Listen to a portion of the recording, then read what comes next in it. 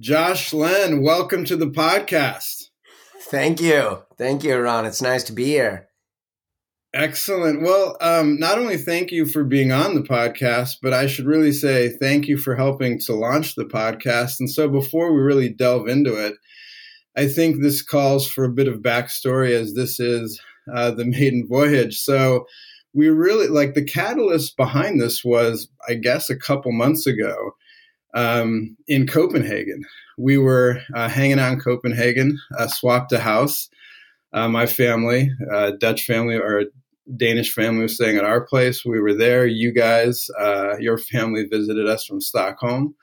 We were up late into the night, or perhaps it was even early morning at that time. And I think the way that I was really consulting with you about leveling up in career professionally as well as personally. And you had recommended the idea of just how do you get out onto various platforms, just exercising one's creativity in a number of ways. And then I was like, yeah, maybe a podcast would be pretty cool. So it seemed like it resonated, and lo and behold, here we are. Does that seem factually correct, or had I had too many Carlsbergs? I seem to remember a few Carlsbergs happening. Yeah. But yeah, that definitely sounds correct. We had some great talks long into a few of the nights there. And it's just, you've always been, great at conversation and so many ideas. It just was the natural fit for you to have a podcast. Excellent. Yeah. Okay. Well, it's good to know that I'm not spinning too many yarns at this stage. There is some sort of factual accuracy there. So I guess just to help flesh out, what is the idea of this podcast? The title is Hungry Minds, and basically it's really a podcast designed to explore the power of curiosity, of asking questions and dwelling in possibility. And so all of the people that I'll be interviewing, obviously you're the first one, is really people that exemplify, I think, that spirit and those habits of mind in the various walks of life. And so that's what we're going to explore. And I think this is probably a pretty good time to introduce your background and your story to those that may tune in. So how do you want to start? Who are you? What do you do? So I do a few things. I basically call myself a transformational coach because I love to help people grow and develop. I'm also a professional actor, and I'm the artistic director of International Theater Stockholm, and we specialize in improvised theater. So I really bring the best of what I've learned as an actor and an improviser and to companies and groups, and I help people be more collaborative, creative, confident, bold, and fun. Absolutely. Yeah, that's kind of what I do, and I kind of dabble in all three of those areas. Yeah, and I know for the people in the Stockholm region, you're pretty well known for this award-winning improv, Lost in Translation. So perhaps you can just briefly describe what that is or was. I know you're going to be transitioning to some new shows, but yeah, what was Lost in Translation? Yeah, Lost in Translation was a completely improvised show about the experience of living as a foreigner in Sweden. So we really put Swedes and foreigners and our cultural differences on stage. And it was what made it so fun and unique was that each show we'd have about 25 to 30 different nationalities of people in the audience. And everyone would, share their experience because improv is a collaboration with the audience. So it was really how the audience experienced Sweden. We would create stories from that. And it was pretty cool because you could have people from like Iraq, China, US, Brazil, all over the world, and they could all kind of relate to this experience. And we really had this kind of form of therapy in a way, where, we would all kind of have a chance to laugh and celebrate our differences. And we all felt kind of closer together as a result of it. So the show kind of became, it created a small little improv movement in the international community in Stockholm. And that was exciting. And we ran that show for about 5.5 years before it closed last winter. Yeah. Yeah, it sounded like such a remarkable show. And it seemed that, Stockholm embraced you guys. And you guys won an award, right? Yeah, we won. We did. We won like a national Swedish performing arts audience award. So the audience came out and supported us and voted for us, which was pretty cool. Yeah, congratulations. So I think most people listening have an idea of how improv might be different from, say, scripted acting because it's unscripted, but perhaps you can provide an overview of what are some improv fundamentals. And I think that will then serve as a nice segue to how you're then applying some of these fundamentals to some of your work within the corporate sector. So yeah, what are some of the improv fundamentals? Yeah, so just like for people who don't really know what improv is in general, it's when a group of actors come together and we create theater without a script. So we need to be great at communicating, listening, collaborating, and the fundamentals and the skills we use translate really well to work, life, relationships, etc. And the first fundamental, which is kind of, the core fundamental of improv, the engine of improv, so to speak, of collaboration, is yes and. And those two, a lot of people have heard those two words and they're very impactful. I would say those two words have really changed my life a lot. So yes and is a way of collaborating and accepting other people's ideas and building on them.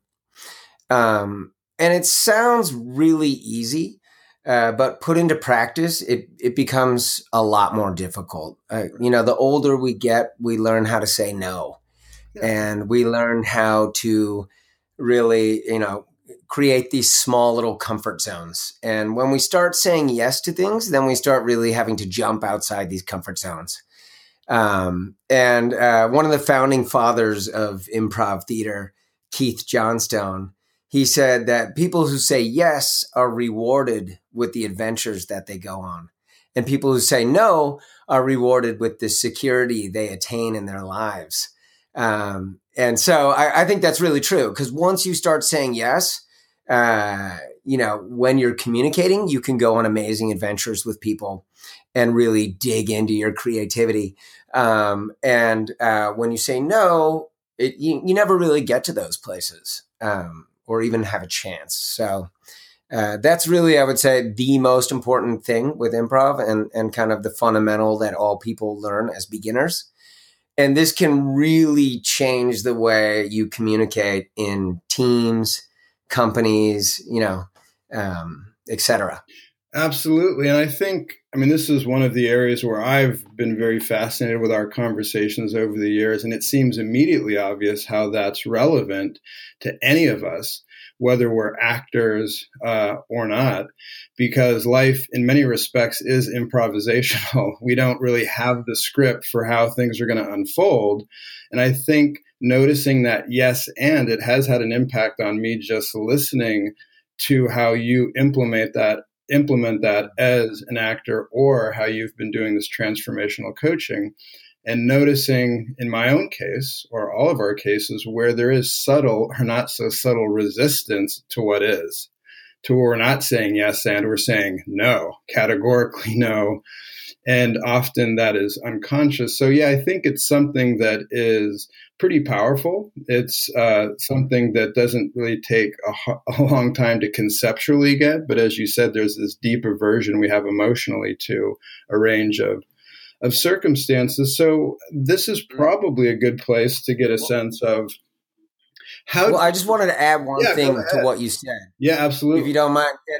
And it's the way we say no isn't always no, right? It's not always an honest no. Often it's a yes, but.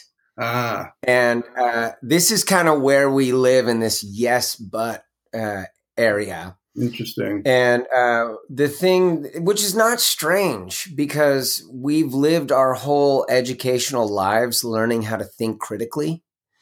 And when someone brings an idea to you, and you're like, yes, but, you instantly look for the problem in that idea. So instead of being like, yes, and let me build on your idea and see and explore it, you're going, yes, but let me tell you what's wrong with that idea. This. And so what happens is you suck the energy out of any kind of conversation. And that idea never really stands a chance.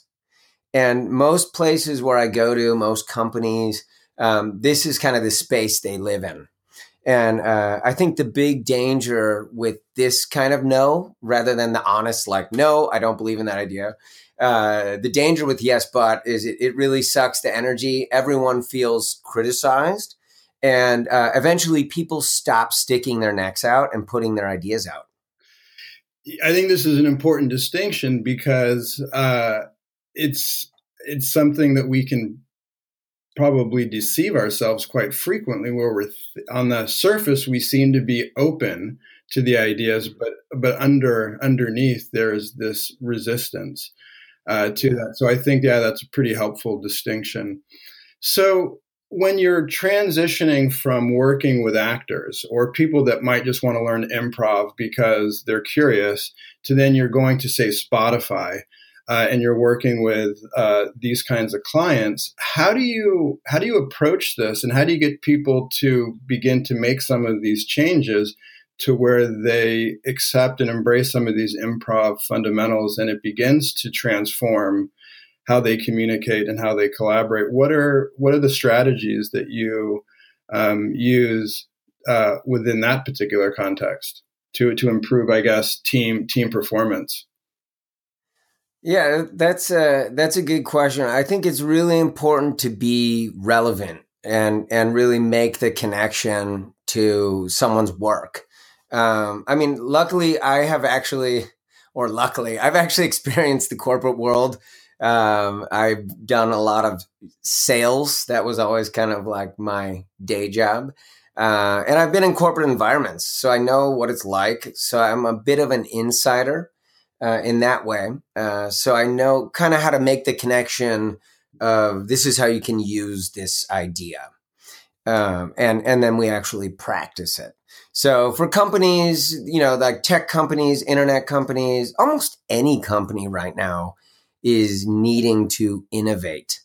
And so it's really not that difficult to show how creative and innovative you can be in a very short amount of time when you practice yes and. So if you take people through the stages of kind of feeling what it feels like to try and create something together when you say no, and then when you say yes but, and then when you say yes and, you kind of go through the process of that, and it's obvious, like, wow, if I use yes and I can collaborate on a super high level, I can dig into this endless well of creativity, and also let my partner access that as well, and just have a lot more fun, because that's where the big ideas are.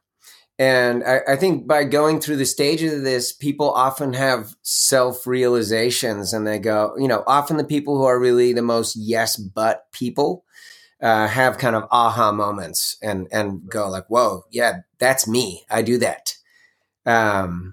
And so, I think it's partly they need to experience it, and then we need to actually have some reflections over talking about it, how you can apply it, etc. Excellent. I know something you've said before, which is small changes in the way we communicate can drastically change how we collaborate. And I assume the linchpin of that process is yes and. Is that accurate? Yeah, exactly. It makes an unbelievable difference.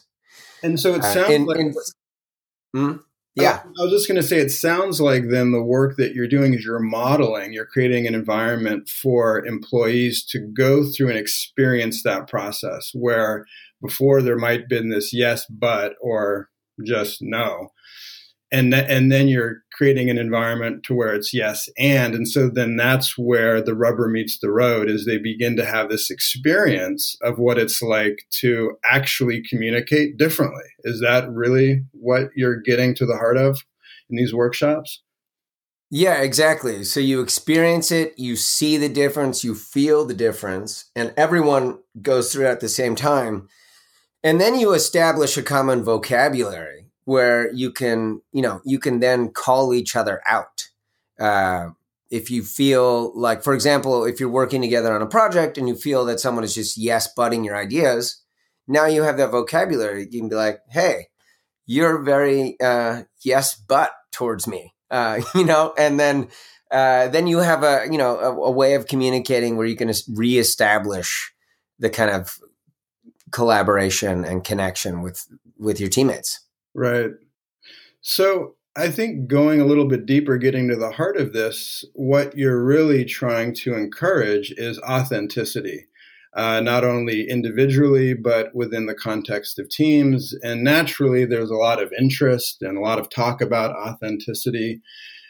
And I guess what does it mean to be authentic from your standpoint? And how do you encourage people to get over some of the fears and to lean into some of the vulnerability that requires all of us to be authentic? So how would you tackle that? Yeah. That easy thing to tackle. It's an 800-pound gorilla. Yeah, exactly. No, I mean, we all want to feel that, a sense of belonging to ourselves and, our connection to our teams, or, where we work, et cetera, where we can really let ourselves out. Right. And we often don't really feel safe enough to do that. But it's so important, because if you do really find your authenticity, I think it can make all the difference in your life, career, etc. So, and it's something that everyone wants. And what really annoys me is I do a lot of work with presentations and, how you communicate effectively. And I'm really tired of reading these kind of 6 ways to do a better presentation. And, it's like a bullet point, like, right. Be authentic. It's like, oh, that's microwavable. Yeah, that's a great idea. I'll be authentic. So I think what I really try to create is a space for people to really, find their voice and really, practice, really explore what is authentic to me. And I think often, as we grow older,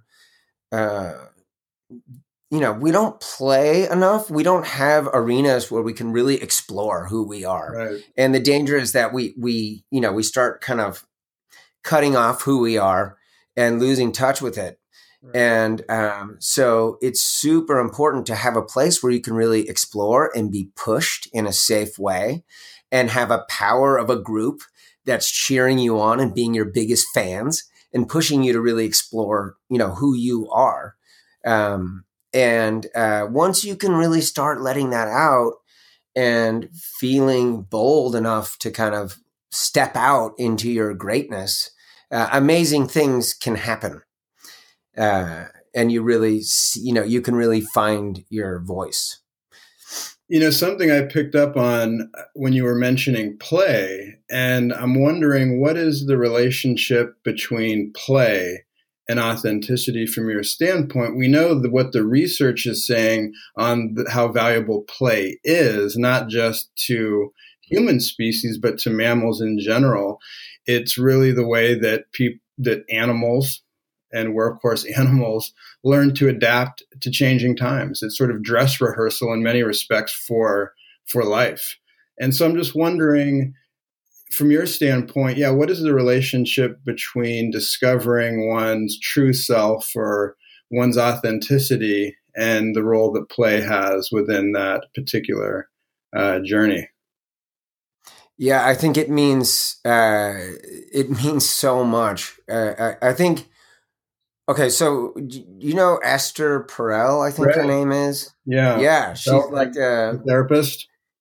the therapist who's famous for working with relationships. Absolutely. I heard her on a podcast recently, and she said that in order to connect to you connect to passion through playfulness. Mm.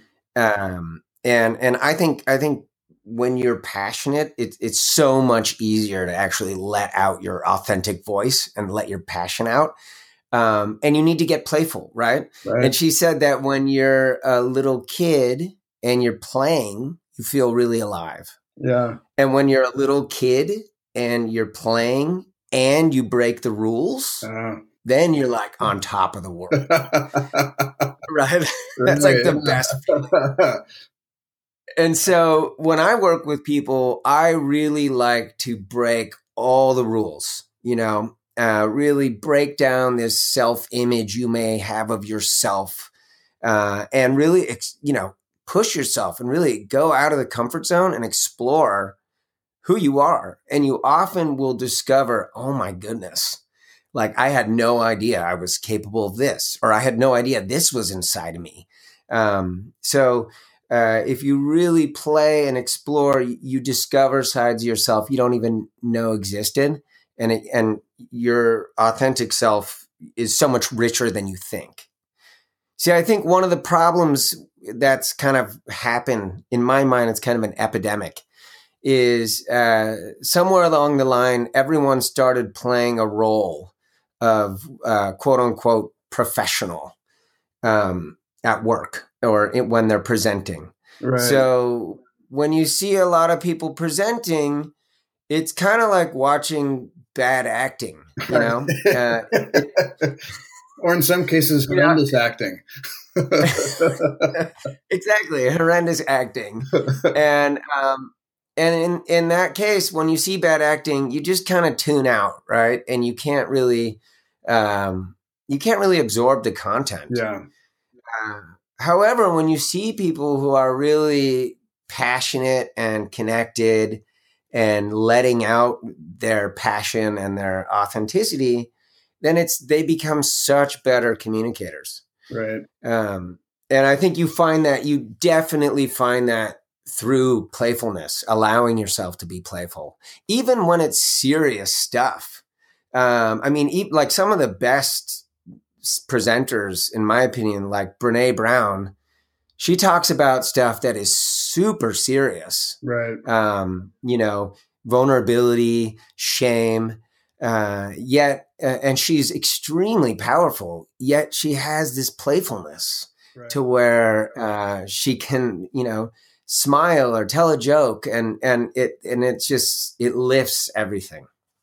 Yeah, that's a wonderful example. And I think most people are familiar with her TED Talks and probably as a result, her books, and, just the power of vulnerability in regards to being authentic and to finding, our way. And speaking along those lines, one of the things that I think is pretty fascinating that we were talking about this summer in Copenhagen is the importance of finding your why. Of course, that's something that many people have latched onto, and I think it's really important in terms of purpose and meaning. But one of the things you brought up, which is, I think, really poignant, is yes, finding your why is important, but then you need to live it. And so I think this would be an interesting place because it does all tie in with the idea of authenticity and playfulness and improv.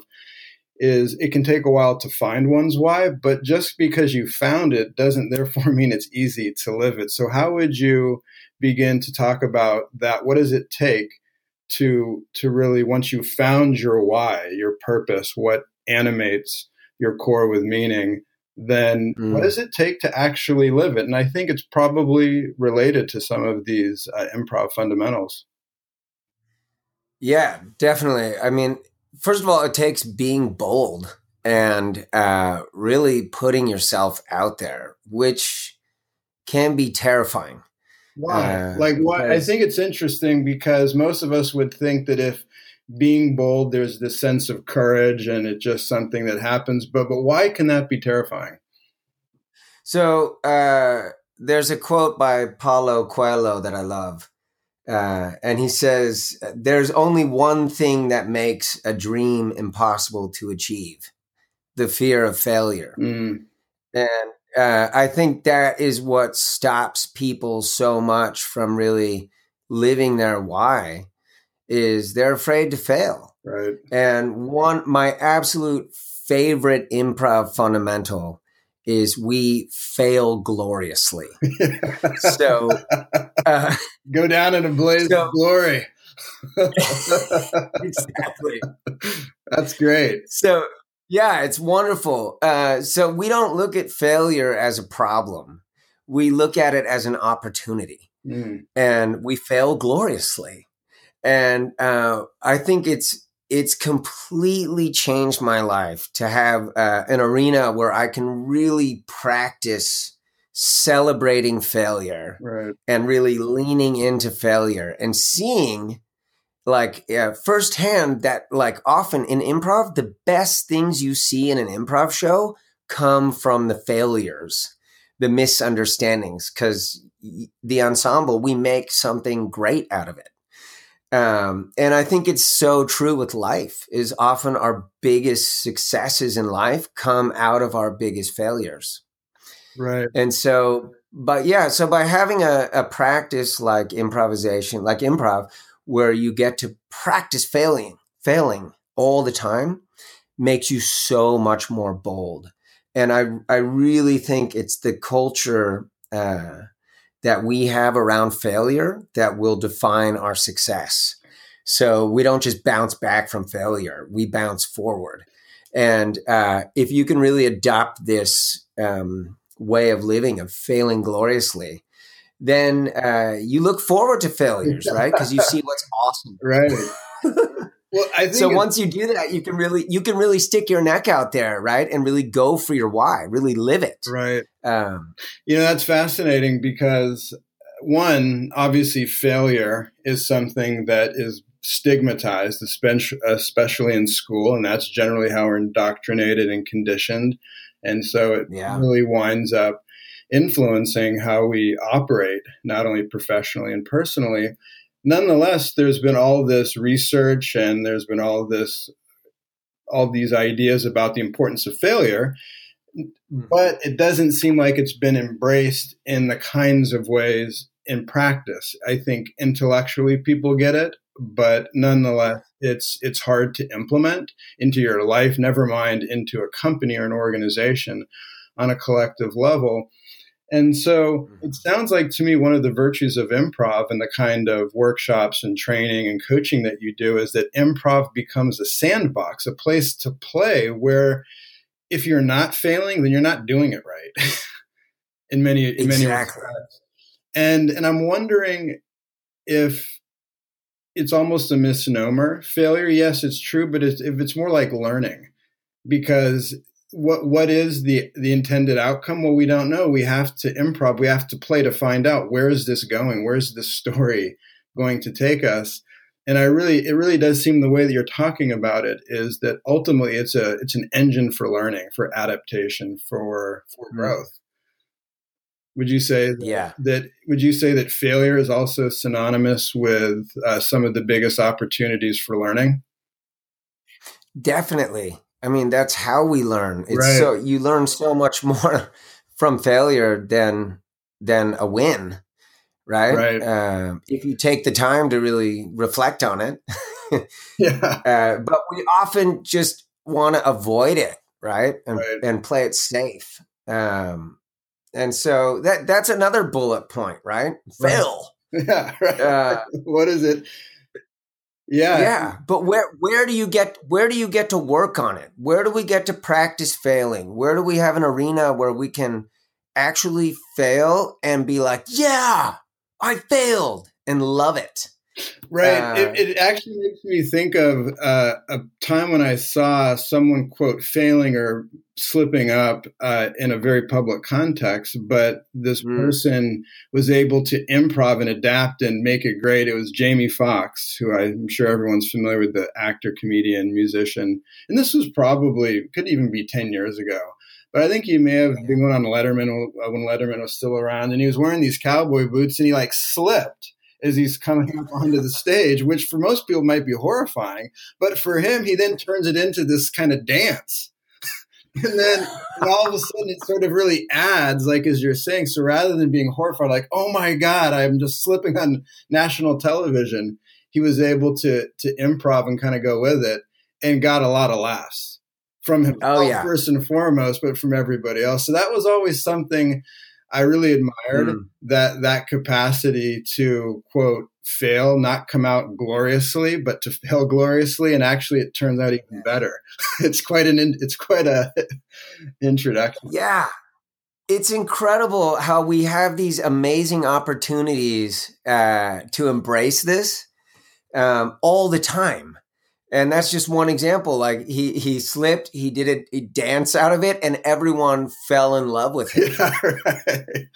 You know, and I see this a lot because I see a lot of presentations. I go to events, and you know, things always go wrong, right? The projector doesn't work. The PowerPoint's messed up. Like someone asks you a question. There's always things that go, quote unquote, wrong. And if you get stressed out about it, like, oh no, the projector doesn't work. Oh, my slides. You know, everyone in the audience is gonna be like, oh my God, are they gonna be okay? Right. You know, we're gonna worry. But if you're like, oh, the projector doesn't work, I guess I'll have to wing it. You know, you fail gloriously like that, everyone will instantly love you and get on your side. You know, so I think that's a pretty powerful point. What's that? Yeah. Well, and it makes me think too, why is that so effective? And it seems because you're showing that you're human. And as humans, we're not just perfect. We're not just sculpted out of marble to look like Greek gods and goddesses, which is how we think we should come across in all aspects of our life. And when there's some sort of chink in that armor, it's like such a transgression. But in fact, it's what makes us human. And when we don't pretend to be holier than thou or superhuman, then I think it allows other people to probably feel more relaxed and comfortable in their own skin, because when luminaries can show that they're not perfect, that they make mistakes, then they're mortal like the rest of us. And yet, perhaps most creatively, that they can bounce back, or as you said, bounce forward from that. And I just wonder if that's one of the biggest limitations to being innovative, to being able to be adaptable and evolve with the times, is just this absolute, terror we have around making mistakes, actually somehow not coming across as our best or perfect selves, which in many respects is, we have those qualities, but it's a myth to think that we can just be living from that place 24/7. Yeah, it's so true, because a lot of people feel that they're going to be judged or punished. You know, they don't feel safe to really let themselves out and maybe have a bad idea, you know, like you're going to survive, but they feel like, oh, they'll be ridiculed or judged, or so they don't really dare. Yeah, absolutely. So I'm noticing with some of these improv fundamentals, it seems there's, I think, 3 you've talked about. They're all interrelated. You have saying yes and, being bold and confident, and failing gloriously, which is Awesome. Is there anything else that comes to mind in terms of improv fundamentals that you think are part of the toolkit that you provide? Yeah, I think being bold and confident is really an outcome of what happens when you use this. But I would definitely say open listening. And what I really mean by that is non-judgmental listening. Right. So, for example, when we're yes butting someone, that's like critical listening, because you're listening in a way where you want to find the problem with someone's idea. And what I love about yes and is when you're in a true state of yes and, it is impossible to be judgmental, because you're accepting that person's idea as reality with a huge yes, right? Right. And then you're just ready to build on it. So it's really impossible to be judgmental to people's ideas when you're in this state of yes and open listening. And that's when unbelievable connection is formed, and safety, right? So I think like when you feel that, like trust and support just like explode. And then that really like helps people dig into their creativity. I had a workshop last week with this group, and this one woman said to me, she said during the break, she said, "I'm not creative." No, she said it out loud in the workshop. She's like, "I'm not creative. That's why I do accounting."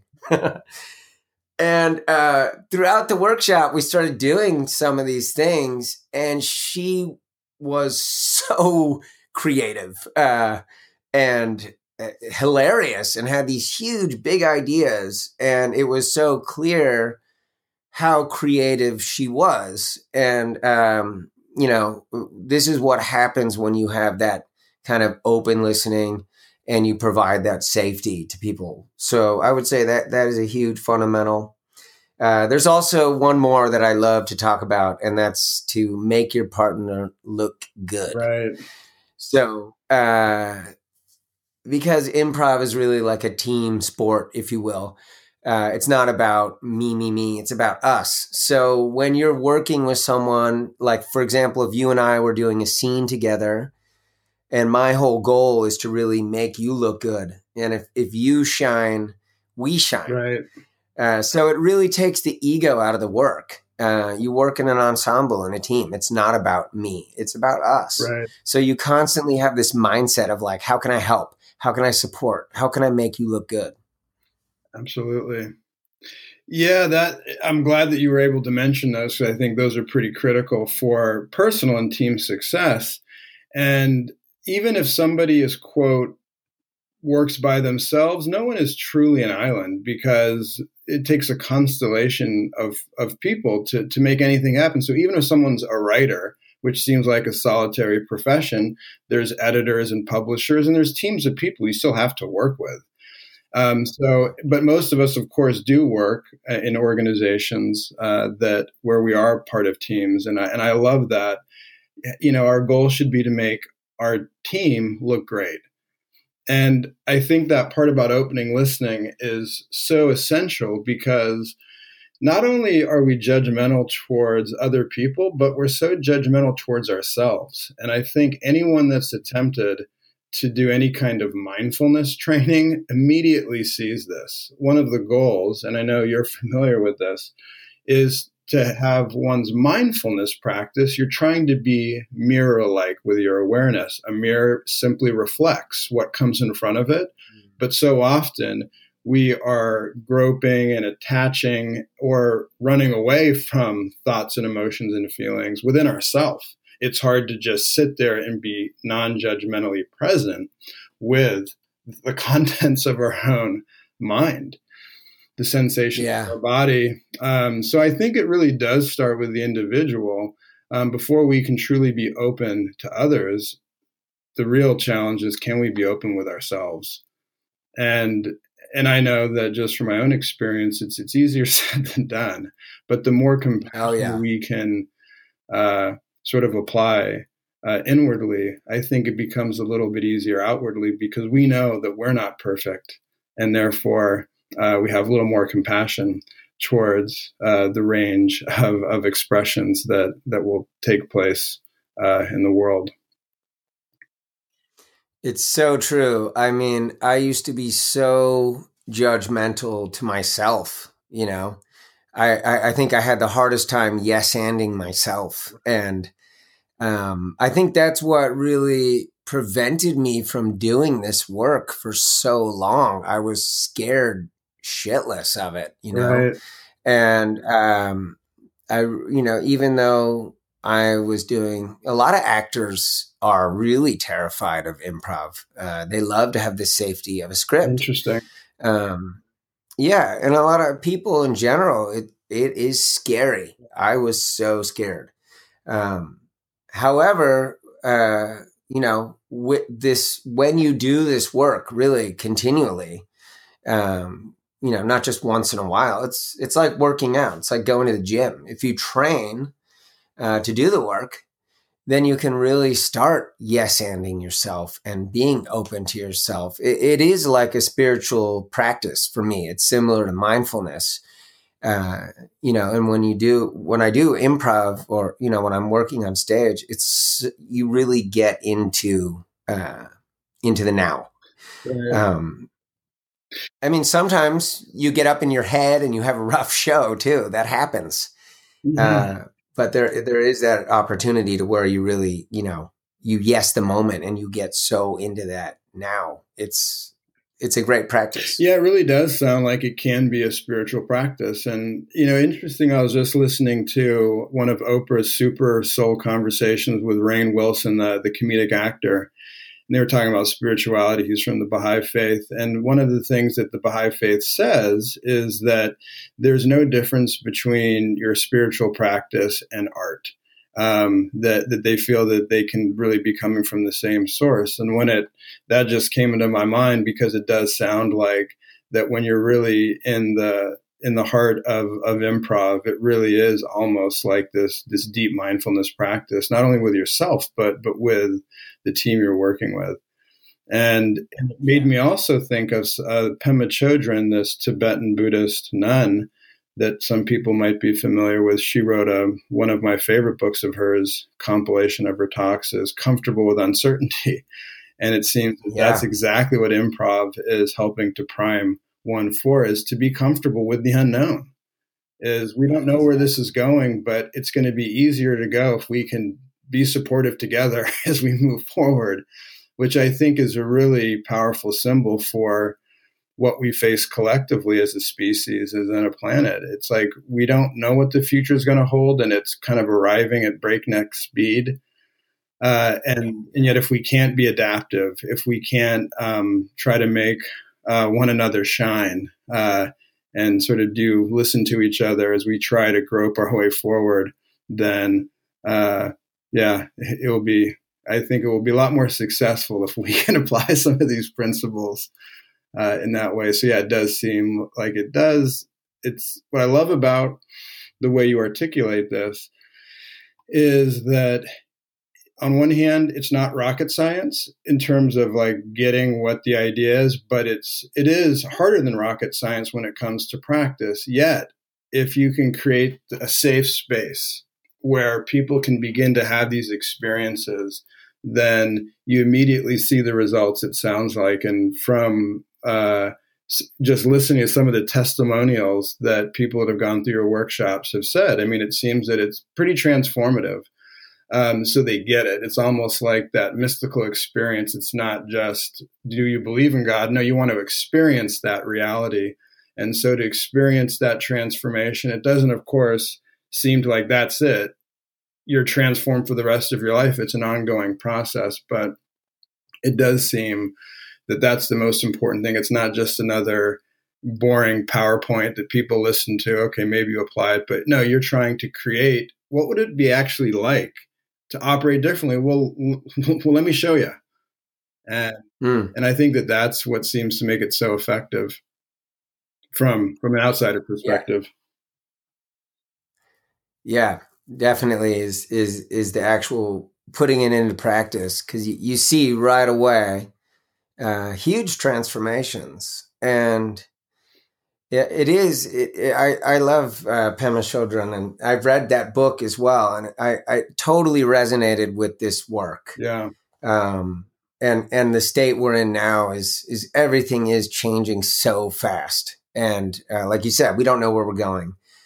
And if you can, as a group, really, embrace these fundamentals and create this kind of safety together and fail gloriously kind of attitude, then I think as a team, you can be so strong and be willing to kind of run out into the unknown together in a bold way, rather than in a, frightened way where you're kind of grasping for some certainty. Right. And, not really willing to adapt and deal with change, because change is really, really hard to deal with. Yeah. Especially it just is. Yeah, it's not only hard, but especially when it's coming at us in spades in all directions. And so I really do think that the work you're doing, and I'm sure others like you, is not only important, but I think necessary. And, I really hope that more organizations can begin to incorporate some of these principles and techniques, because I think it can transform culture and then radiate out from there. And I think, while of course there's many strategies and approaches that I think could be complementary, the underlying essence of comfort with uncertainty, yes, and open listening, making your partner look good, failing gloriously, and then from that bold confidence that can emerge is, I think that's what we're all aiming for. Yeah, no doubt. Awesome, my friend.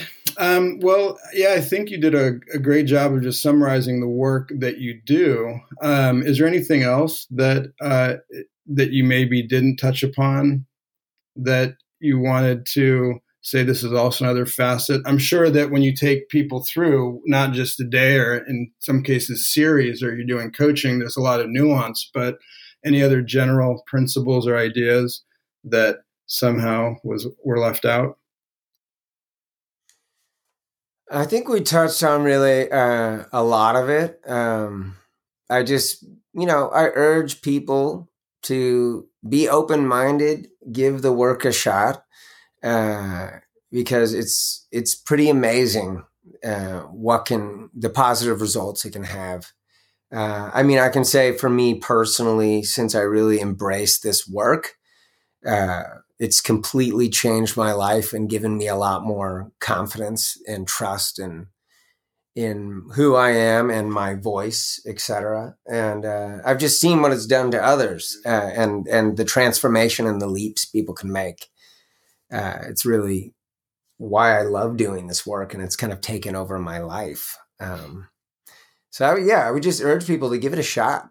Yeah, absolutely. And if people are interested in working with you as a transformational coach in some capacity, how can they find you? Well, you can find me on LinkedIn. That's one place, Josh Lenn, Lenn. You can find me on Instagram, I guess. I don't know, but maybe that's not the best place. My website is itsco.se, itsco.se. That's a good place to find me, or joshlenn.com. Okay, cool. Now, before you go, as this is Hungry Minds, what are you hungry for right now, in the sense of what is sparking and fueling your own curiosity or the questions you have? Is there anything in particular that sort of animates your mind and soul at this particular phase? Oh God, yeah. Just feel like so hungry for growth in general, like in and right now, just really really trying to be really curious and with myself, and really just really listen in, and I'm constantly really trying to find the things in my life that I love what I'm doing, and just make sure that I'm on the right path. So like deep kind of listening into myself is kind of what I've been hungry for also. And just, like bring this work to more people, I think. I'm really hungry to bring this to kids. I've been doing a lot of work or more work with teens in the last year. I did this at my daughter's school, and I did it at another school.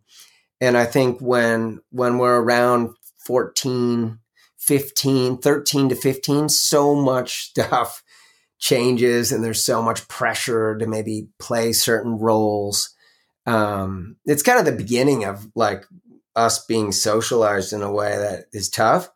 So I'm really hungry to bring this work to more teens. So I'm trying to find ways to do that. That's great. Yeah, it seems like that would be so powerful because that's so formative, one's education. And if people can lay down this kind of these sort of habits of mind at that stage, I think there'd be a huge advantage that they would have. So that sounds pretty exciting. Well, yeah, I mean, I wish that I had this work in school, Right. I wish that I came out of high school feeling like super confident and how to deal with failure and trust my voice and know how to collaborate with other people. Right. And I feel like it's a big miss that we're not, learning these skills that actually are really relevant to all our lives. Yeah, absolutely. It's the exact opposite. I mean, I came out, I think, feeling just unconscious of high school. Embryonic stage of development. Reptilian. Oh man. Yeah. That's great. I think the next generation hopefully is standing on our shoulders, and then we'll be able to use that as a springboard for sure. Well, great work, and I encourage all those listening to definitely reach out to Josh and transform yourself and your company. Oh man, this has been a lot of fun. Yeah, likewise. Well, hey, thank you not only for coming on the podcast, being the first guest, but really being the catalyst for starting this. So thank you so much, and much love. Thank you, man. Thank you. Hey, let me ask you one thing real quick. Yeah, sure. What are you hungry for right now? Let's see. Tacos. Yeah. And a beer. Yeah, right. Exactly. It is Saturday. I think a lot of the same things you're mentioning, and there's a book that I'm reading right now that I think taps into some of this. It's called Adapt: Why Success Always Starts with Failure by Tim Harford. And it's really looking at a lot of these ideas from using the metaphor of evolution, looking at it literally, how evolution via natural selection is trial and error. So it's not just going to be going big and succeeding, but it's going to be a lot of failure and figuring out, or you could say in another way, learning to figure out what works and what doesn't, and then applying that model to the world around us through a number of examples, whether it be personal, cultural, or within business. And so I find that the more ideas and stories that help really strengthen and fortify this way of operating, creating a new operating system is something that I'm really passionate about and hungry for. And then same with purpose and meaning, it's kind of finding your why, is just how powerful that is. I'm reading another book by this guy, Victor Stretcher, called Life on Purpose. How living for what matters most changes everything. And one of the things, and I've heard some of this before, some of the research between happiness and meaning. Happiness is about making yourself feel good. Nothing wrong with that. But meaning is about being a part of something greater than yourself. And people with lots of happiness but with little meaning have the same gene expression of people under chronic adversity. And what he was pointing out, Victor Stretcher, is it's amazing all the physiological markers where having purpose and meaning in your life just drastically improve one's physical health and mental health. And so I think that this is an interesting frontier. And I think more and more people are recognizing not only how important it is, but are recognizing that there's a real crisis of meaninglessness in culture. Yes. And so I'm really passionate. It's what I work with my students, is really trying to explore meaning and purpose. And so those are the things that I'm definitely have sort of an insatiable appetite for right now. I love that. I love that because it makes me think back to, periods of my life where I wasn't really living my purpose. Yeah. And oh my God, was I way unhealthier?